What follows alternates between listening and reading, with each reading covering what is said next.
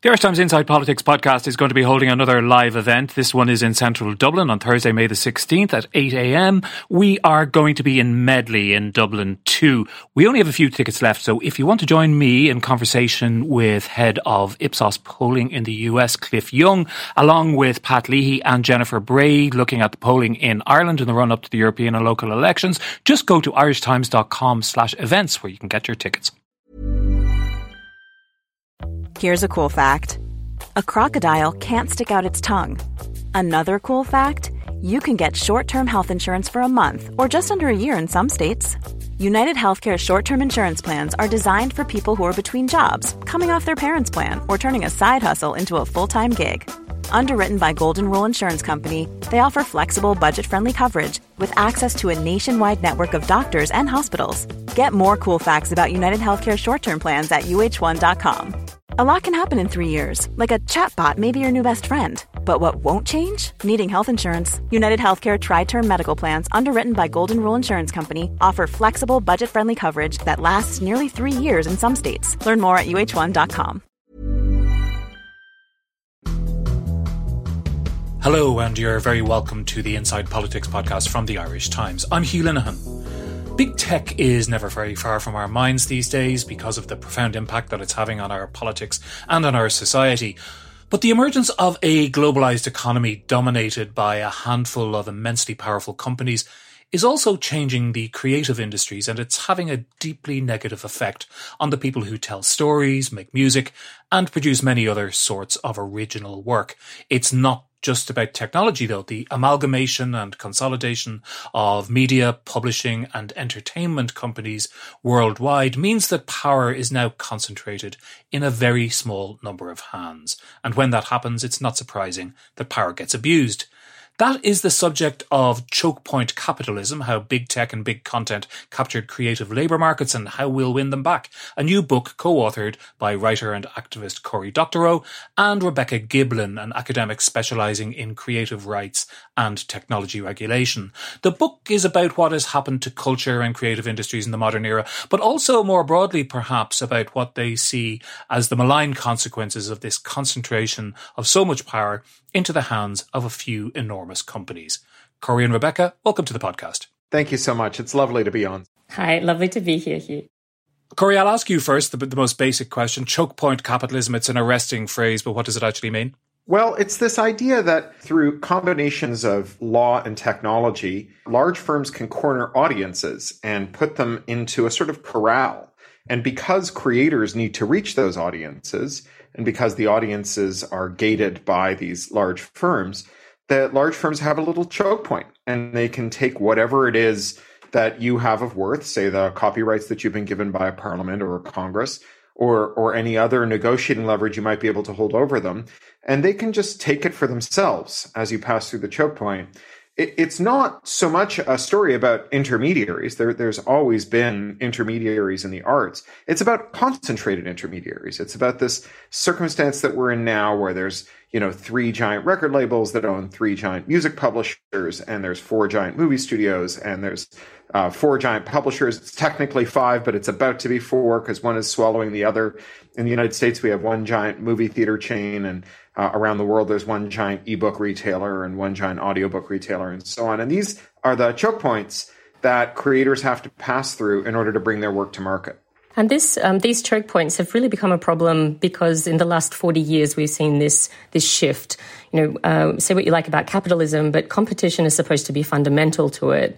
But there was this shift where this idea took root that maybe monopolies are good. They're efficient. They lower consumer prices. And so that's why we have people starting to say the quiet part out loud. Warren Buffett salivating over companies that have got wide sustainable moats, by which he means things that stop people from coming into those markets and competing. Peter Thiel says out loud, competition is for losers. That's the orthodoxy taught in business schools now, that you should try and gate everything off so that you can maximize your share. But what that means is that in the creative industries and a growing number of other industries as well, the people who make the things and provide the services are getting less and less.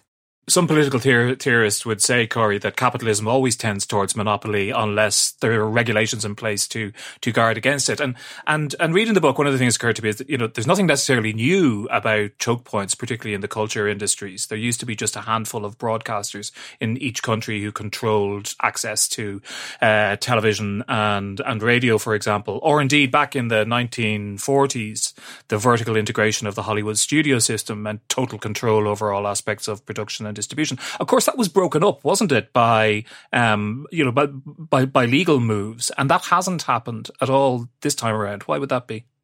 Yeah, well, that's what Rebecca was just talking about, that there was this sea change about 40 years ago in how we viewed monopolies.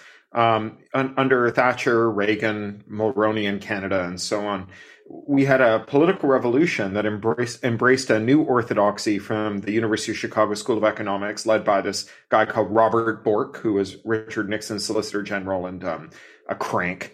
And Bork really held that monopolies were presumptively efficient, and that the harms that arose from allowing a potentially bad monopoly to grow were much less than the harms that we would all suffer if we stopped a good monopoly in its tracks. That, lurking out there were these Ubermenschen, these Jeff Bezoses who were just waiting to have their special genius unleashed. And if we stood in the way of their ambitious plans, which they would realize by accessing the capital markets and buying all of their competitors, doing predatory pricing to stop new market entrants, merging with their largest competitors, and so on. If we stood in the way of that, then we wouldn't get, overnight delivery and the miracle of jars full of urine in the delivery vans, and we would be all of us poorer for it. And here we are. And one of the things we're at pains to talk about in the book is that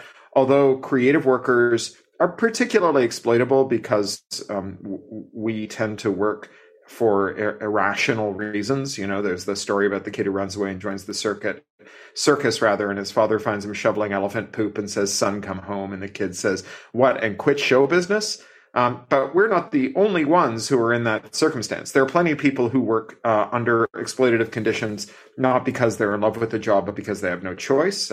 People at the bottom of the labor market. And also other people who work out of a sense of mission and who are punished for it, in health workers, teachers, and so on. There's a great section in David Graeber's book, Bullshit Jobs, where he talks about the fact that people who have meaningful work tend to get this stick from other people when they ask for good pay, as though, if you're a teacher and you get the intrinsic satisfaction of helping children, you shouldn't want to earn a living wage.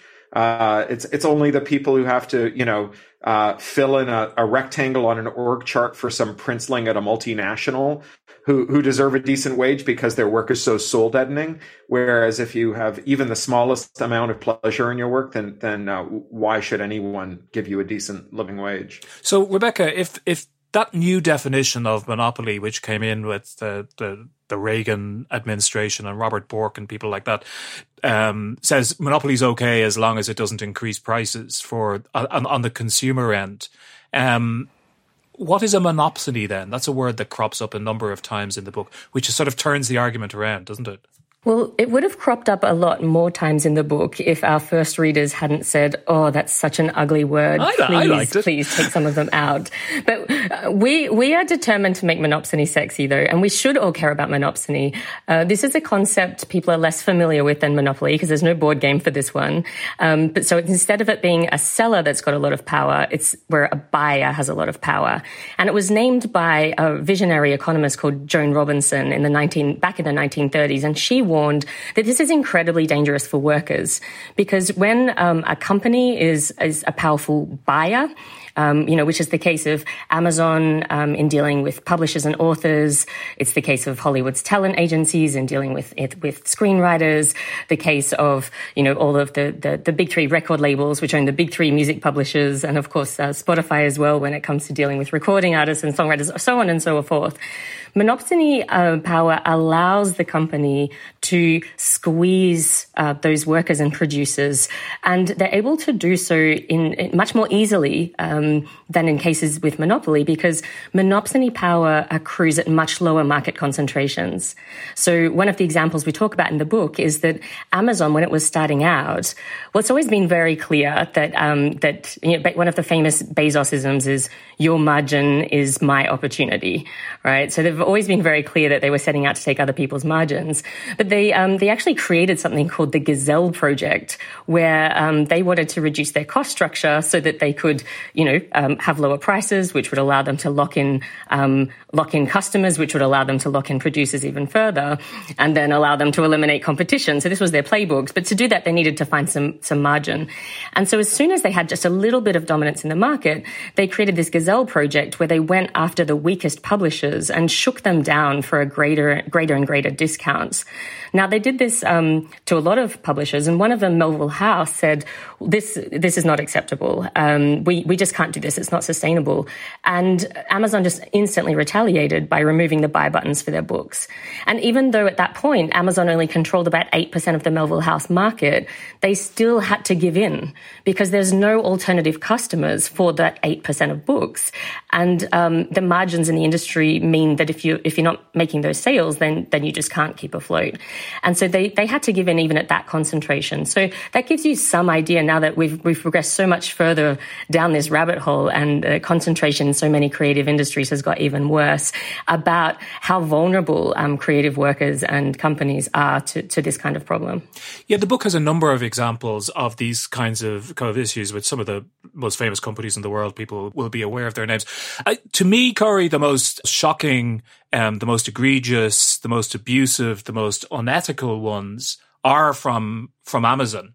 And I speak as an Amazon customer. And the book has really caused me to think again, or start thinking about whether I'm able to think again about my relationship with Amazon. Well, I think that second formulation, thinking about whether you can think again about Amazon, is an important one, because, one of the problems with allowing monopolies to form is that they become very difficult to unwind. They become structurally important, as they say, too big to fail and too big to jail. It's very hard to go around Amazon these days, although we do have some suggestions in the book. There are a lot of books about what's wrong with the world that are sometimes called Chapter 11 books, where there's 10 chapters about how bad things are, and 11th chapter where we're exhorted to go out and vote harder to fix it all. And we didn't want to write one of those. We wanted to write a book where fully half of it was really detailed technical proposals for how to unwind monopsony power and how to make sure that creators have more money at the end of the month, more groceries in the fridge, easier time putting braces on their kids' teeth and whatnot. And those are all structural solutions. None of them are individual. We had one editor say, I would buy this book, but I fear that because at the end of the book, there's not much anything any individual can do to fix this, that it's just going to bum out the reader. And we were like, oh, you are so close to getting it, because of course, your personal choice to not shop on Amazon is not going to make much of a difference to Amazon. I mean, I made that choice. I have never allowed my books to be sold on Audible for reasons that we get into in this book. Audible has this mandatory policy where if you sell a book on Audible, you have to lock that book to Amazon's platform forever using a kind of encryption called digital rights management, which means that your readers, if they quit Audible, lose access to the book, which means that every time you sell a book, you give them a reason not to quit Audible, and Audible knows that, so that's a reason that they can abuse you. And it's no coincidence that we also talk about a wage theft scandal involving Audible that's run to hundreds of millions of dollars involving independent authors. But the technical proposals that we go through involve, there's some pretty simple and then some much more complicated ways that governments, both local and national, can intervene, and also how arts organizations can intervene, and how standards bodies and technologists can intervene. And for example, there are games that Amazon plays with their royalties that we could just prohibit. We could just say there are certain accounting practices that you're not allowed to engage in. We could say that, as they do in the European Union, that there must be a full accounting to creators of how their work is being exploited and how much money it's making. So the creators would actually have the basis on which to take the fight to the next step. Right now, it's often very hard to identify exactly where you're being ripped off or who's doing the ripping off, as between, the 3 or 4 intermediaries between you and your audience. Often we're told, well, it's not the tech company, it's the entertainment company. How badly those guys treat artists. And then someone will say, oh no, it's not the arts company, it's the tech company. You know what rip-off artists those guys are. But when you have actual transparency, when you can see the monetary flows through the system, then you actually can figure out who's got their hand in your pocket. Yeah, the book, Rebecca, very much, we should make the point to our listeners as well that it's not just about big tech, which lots of people are happy to beat with the stick at the moment in the abstract. There's a collusion going on between the new massive tech companies and traditional media companies, what you call content companies, who've been going through a process of what is politely called consolidation over the last decade or more, so that where there used to be 6 or 7 major film studios, there's now only 1 or 2, and Disney is by far the largest, where you turn around and every second book is published by Penguin Random House, where every second gig is run by Clear Channel and the tickets are sold by Ticketmaster. So it's not just about the Spotifys and the Amazons of this world. Yeah, that's right. And that's where this book was born. Corey and I were in Melbourne together in 2018, and we were just quite full of despair, actually, because between us, we've been working in this area for probably close to 4 decades. And we've constantly, the way that the discourse is framed is you're told to choose. You choose big tech or big content. But the problem that we were saying is the problem is big. Is that no matter who's the one that's got the power, that they're shaking creators down for more and more value. And so we wanted to show that it's not the platforms in and of themselves that is a problem. And, even when you talk about platforms, there's so many different things that you can mean by that. The problem is companies that have too much power that they exert to get more than their fair share. And so that's really what the first half of the book is about, to show that is the problem, whether it is big tech or big content. But then the second half of the book, which is, actually, I think despite that first reader that Corey, one of those early editors that Corey mentioned, I think this is ultimately a very hopeful book. We show how you can actually widen those choke points out so that no matter who's got the power, we can level the playing field a little bit more, widen out those choke points and allow creators to get paid. Stick with us. We'll be right back with Corey and Rebecca after this.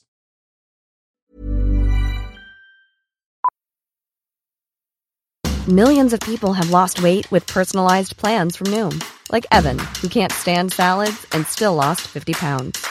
Salads generally for most people are the easy button, right? For me, that wasn't an option. I never really was a salad guy. That's just not who I am. But Noom worked for me. Get your personalized plan today at Noom.com. Real Noom user compensated to provide their story. In 4 weeks, the typical Noom user can expect to lose 1 to 2 pounds per week. Individual results may vary. One size fits all seemed like a good idea for clothes. Nice dress. It's a t-shirt. Until you tried it on. Same goes for your healthcare. That's why United Healthcare offers a variety of flexible, budget-friendly coverage for medical, vision, dental, and more. So whether you're between jobs, coming off a parent's plan, or even missed open enrollment, you can find the plan that fits you best. Find out more about United Healthcare coverage at uh1.com. That's uh1.com. So this is a politics podcast, Corey, at heart. Basically, it is a politics podcast, although I'm also an arts journalist, so I'm interested in it from 2 different angles.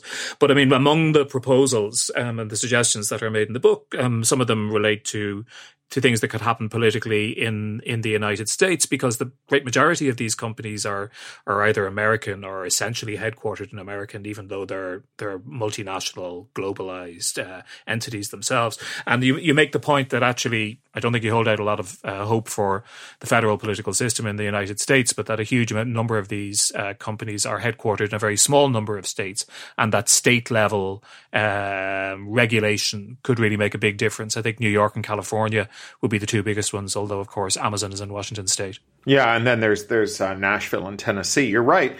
If you have a royalty arrangement with a publisher or a studio or a label, your contract probably gives you the right to audit those royalties. And it is often the case for reasons that I won't speculate on, that when you audit, that you'll find some accounting errors. In fact, we cite one piece of research from a firm that has done tens of thousands of these over decades for record label contracts, who discovered that in each one where there was an accounting discrepancy, it except for one, it benefited the label and not the artist. Again, we're not sure what explains that. We assume it's some kind of horrible localized probability storm. But if you were to... We're very familiar with a similar situation with the banks overcharging customers in Ireland, which are banks also being a kind of monopoly in their own right. All the mistakes seem to go one way, You have to feel sorry for them because, what a pernicious environment to be in where the dice always roll snake eyes. I mean... I feel bad for them. Anyway, when you do find that money that's been stolen from you, and you ask for it back, they'll often say, well, no, you're mistaken, and you're going to have to sue us, which, of course, you can't afford to do. But, we're good-natured slobs, so we're going to cut you a discount check for, half or 3/4 or whatever of the money you think we owe you. But it comes with conditions. First among them is that non-disclosure. Oh, and also, generally they won't allow anyone to audit their books who's already audited their books. It's like the murderer sitting in his home, and the forensics team shows up and he says, gentlemen, you're allowed to dig up any corner of my garden you'd like, except for that one down on the bottom left. I'm very sentimental about that corner, and under no circumstances are you allowed to dig there. So when you find money that's been stolen from you, you can't tell other people who've had their money stolen where to go look. And we have one source that we cite in the book who had a six-figure discrepancy in their favor. You could imagine 4 short bills being passed in 4 states that said, as a matter of public policy, we will not enforce non-disclosure where it relates to material omissions or misstatements in royalty statements that result to the detriment of people who are owed royalties. That would, at the stroke of a pen or 4 pens, put more money into the pockets of more artists than all of the copyright term extensions of the last 40 years combined. The difference being that if artists went out and fought for that they wouldn't be fighting alongside the labels, the studios, and so on. They would be fighting against them, because we know that historically they've been opposed to things that are actually in favor of artists' rights. They're often in favor of things that give more power to corporations, which they will claim will also help artists, but because they have these choke points, they get to take it off them.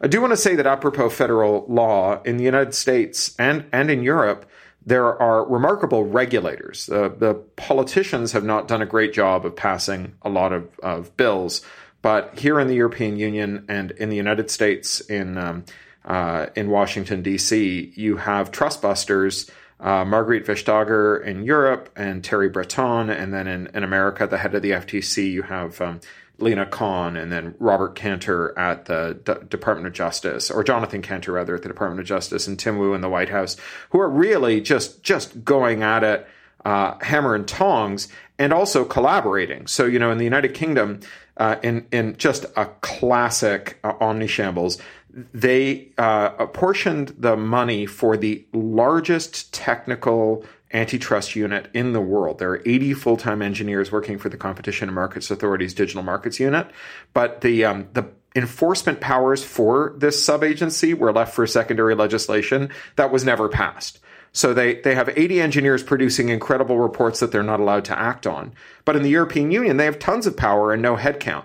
And so in the European Union, they're using these reports that are being produced by their British counterparts in order as the evidentiary basis for really sweeping enforcement actions. So it's a team effort. And, I'll take my wins where I can get them, even if we can't get the bills through Congress. And we still might get some good bills through Congress. There were 6 really good tech antitrust bills on the paper this year in the U.S. Congress, and it's not too late yet. There's a real push to get these passed before in the lame duck session. But even if we can't, we have these regulators who are just kicking ass and taking names. Well, that's fascinating, and it's very interesting because it's a counterintuitive story of cooperation between post-Brexit Britain and the European Union, and sharing that. But I do wonder, and forgive my suspicion, Rebecca, these are incredibly powerful, well-endowed companies. They hold huge political sway. I'm in Ireland here at the moment. You're in Berlin. You're in London right now, Corey. Here in Ireland, these companies, have a lot of political influence because they employ a lot of people, because for many of them, their European headquarters are here. I don't see a huge appetite in the corridors of power in Dublin to get on board with the kind of proposals you're talking about. Yeah, I think the politics are very, very tricky here. And partly that is because the messaging is so murky. And again, this whole creators versus users framing is it doesn't work for getting creators paid, and it doesn't work for getting access to knowledge and culture, but it does benefit the big content who likes to claim that they're on the creator side, and big tech who likes to claim that they're on the user side. What we really need to be we need to be understanding that one of the biggest challenges that we face here is that because of this sort of idea that market concentration and monopoly and monopsony is not problematic, that these companies have been allowed to grow to such a point that they have enormous power that they are using to buy regulators and buy the regulations, install the regulations that we would have if we had a purely evidence-based system. But that we need to recognize that we do have some power here. And one of my favorite stories in the book, we worked quite closely with the Writers Guild of America while they were having a strike against the big four Hollywood talent agencies.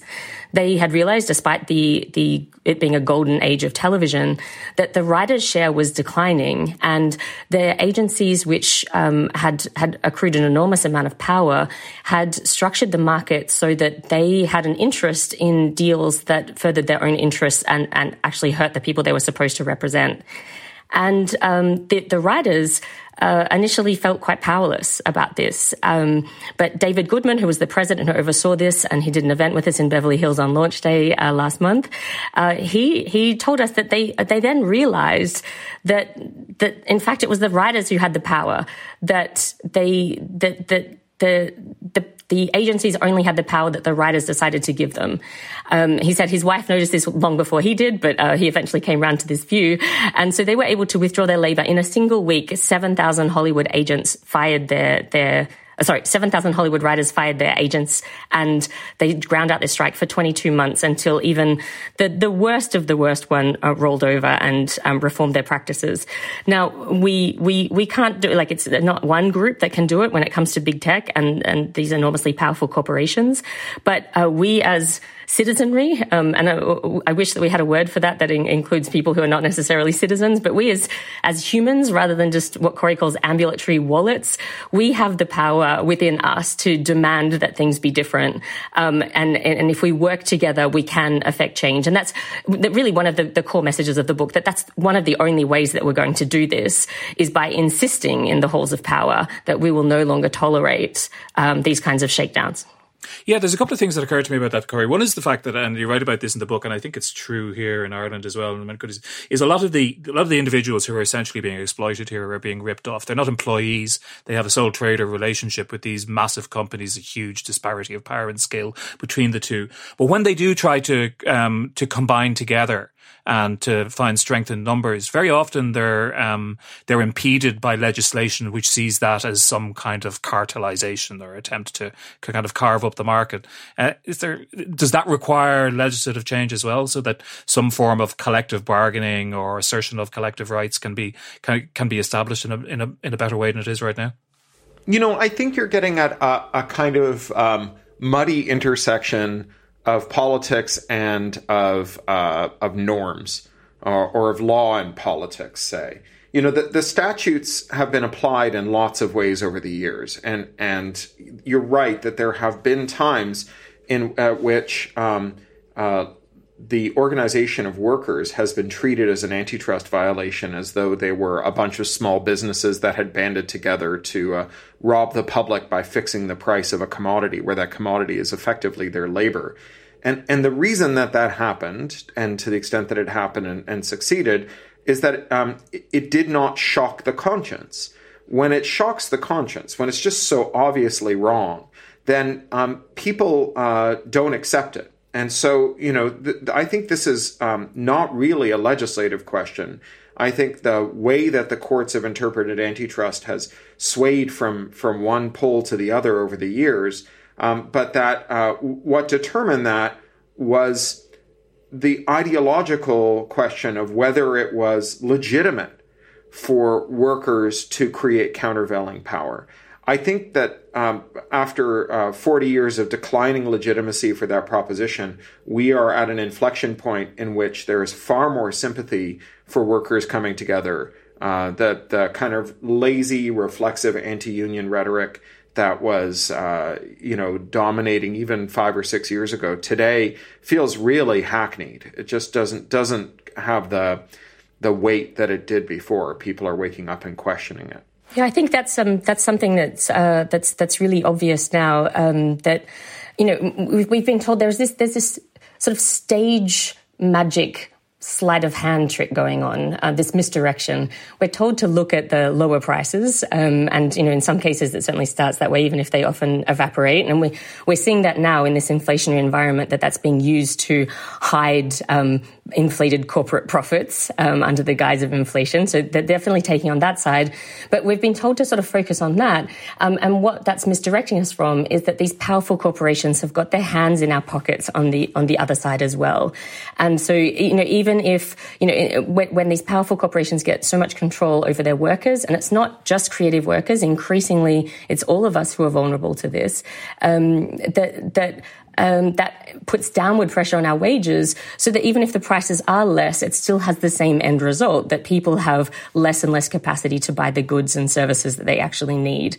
And I think that that's part of what people are waking up to. They're seeing how much inflation is going up, but they're also seeing that their wages are not going up in a similar way at all.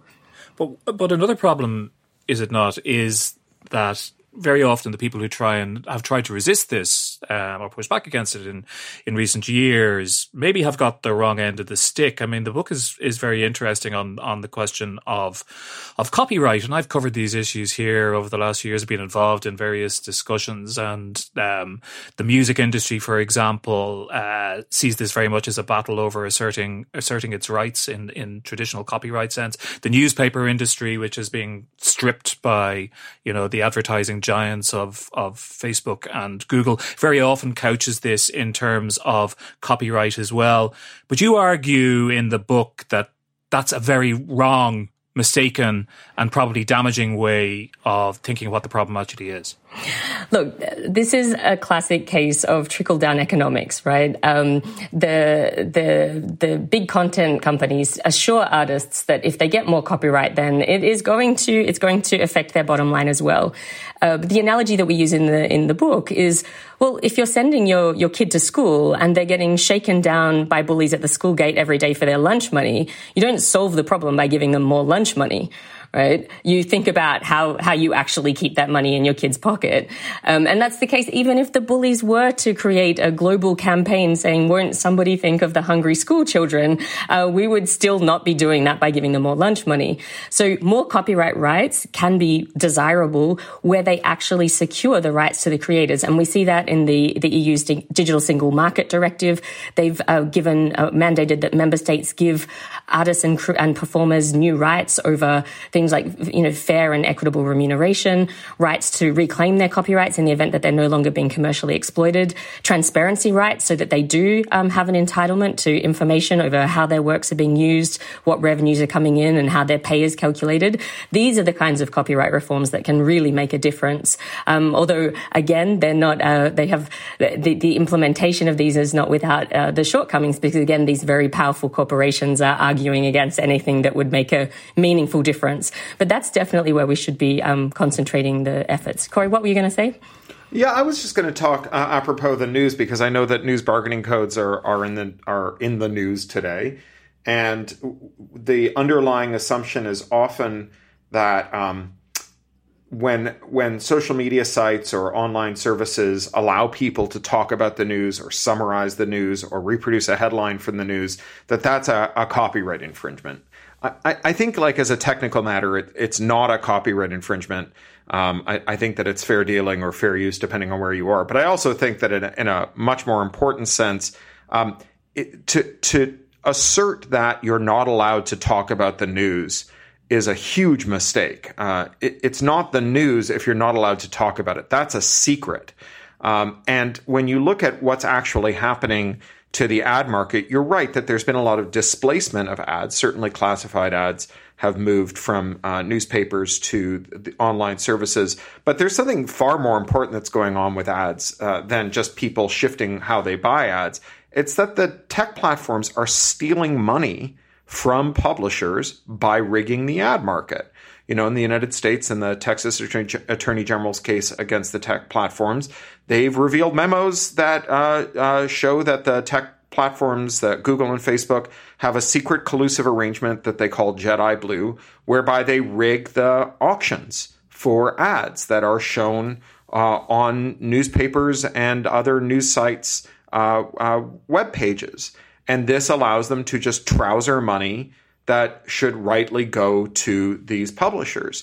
In addition, you have acts of huge fraud, metrics fraud, like Facebook's notorious pivot to video, where they defrauded every publisher in the world by asserting that there was massive Facebook user interest in video and that they should all retool to produce videos instead of text. They said, you know, the age of text is over. We have the metrics to prove it. Turned out it was just a lie. They were lying about it because they wanted to compete with YouTube and they didn't have any videos. And they thought, well, if we lie to publishers, they will fire their print newsrooms, their text newsrooms, hire video editors, retool, go into debt, make all this content.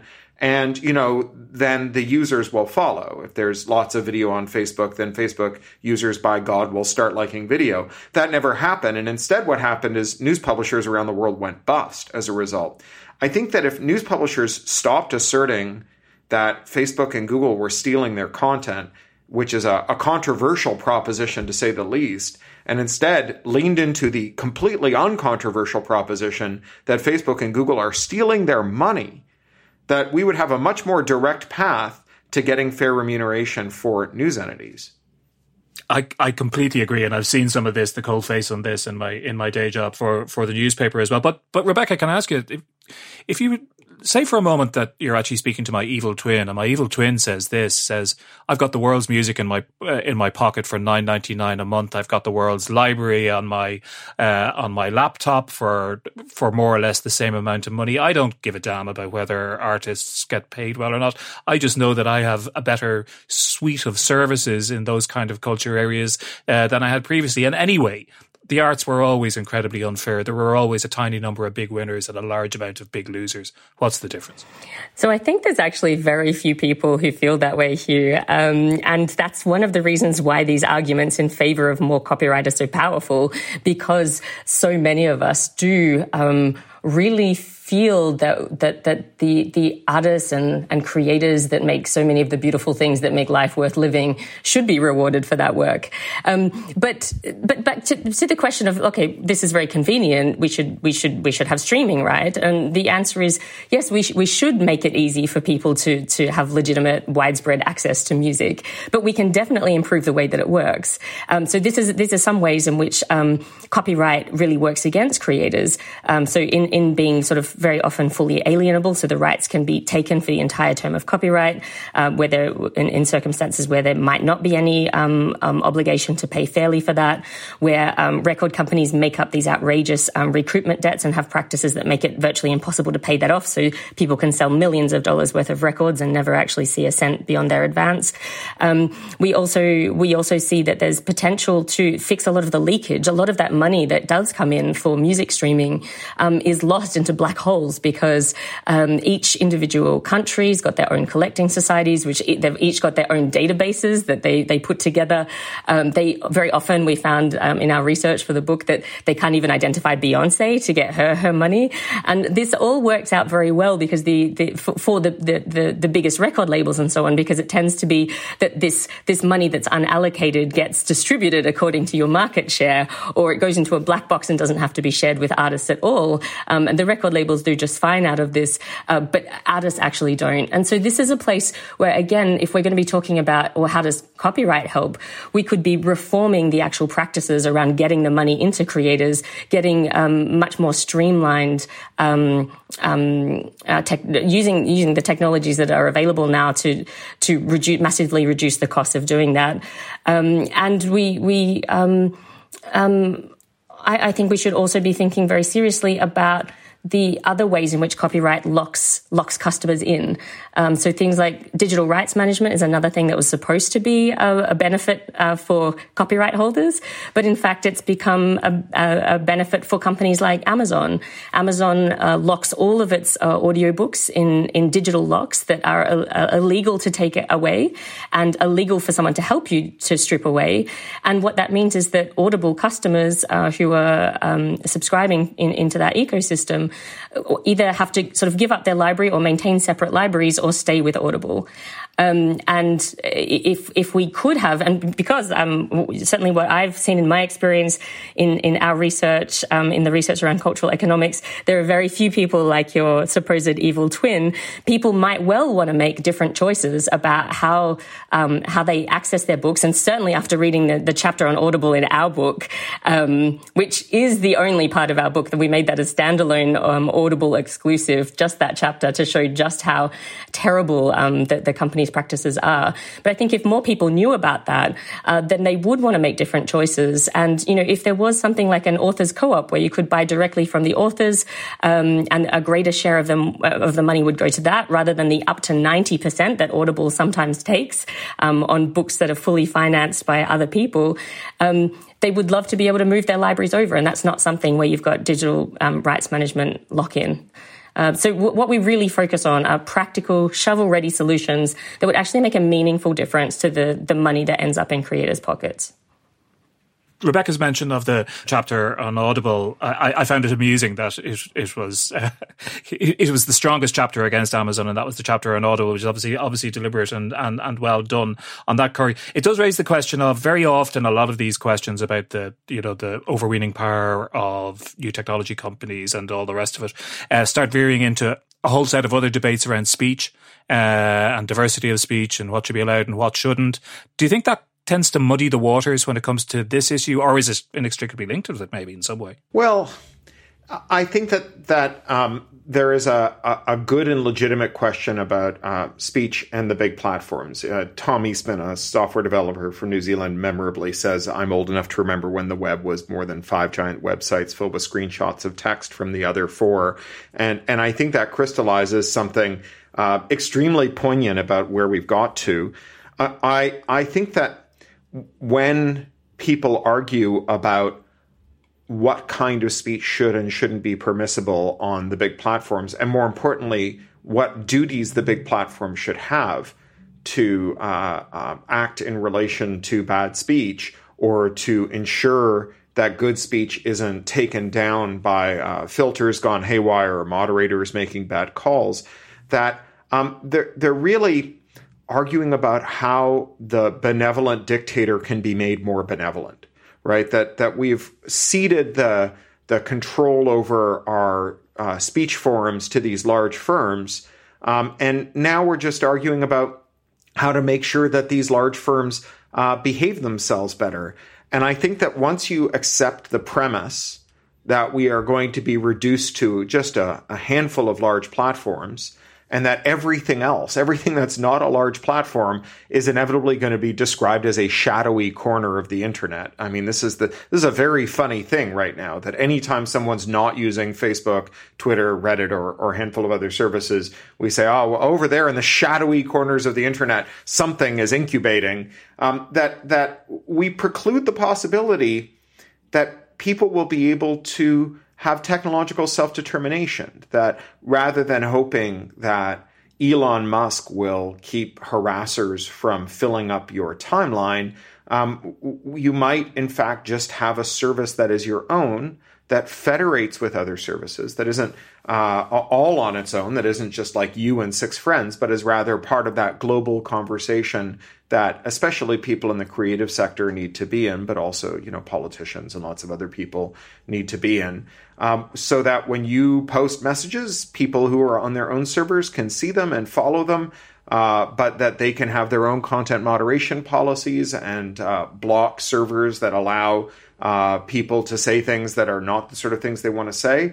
When we foreclose on that possibility of people running their own speech forums and connecting them in ways that they want, then you're left with this increasingly strained kind of constitutional monarchy where we say, all right, Zuck, Musk, you can be the, permanent god emperors of the internet, but we're going to surround you with an aristocracy and you will suffer yourselves to be draped in golden chains and they will stop you from overreaching your power. And so as between these powerful regulators and you, the God King, you will produce something that the rest of us will get to use, as opposed to just letting us make our own stuff, letting us have our own places. I think that's very well put. Just a last question to you, Rebecca, if you wouldn't mind. And I think we've touched on it previously, and it's a theme I think that runs underneath all of the book, which is even for people who aren't necessarily or don't find themselves too concerned about the fact that people in the creative industries and people who make original work are not getting their fair due, and far from it.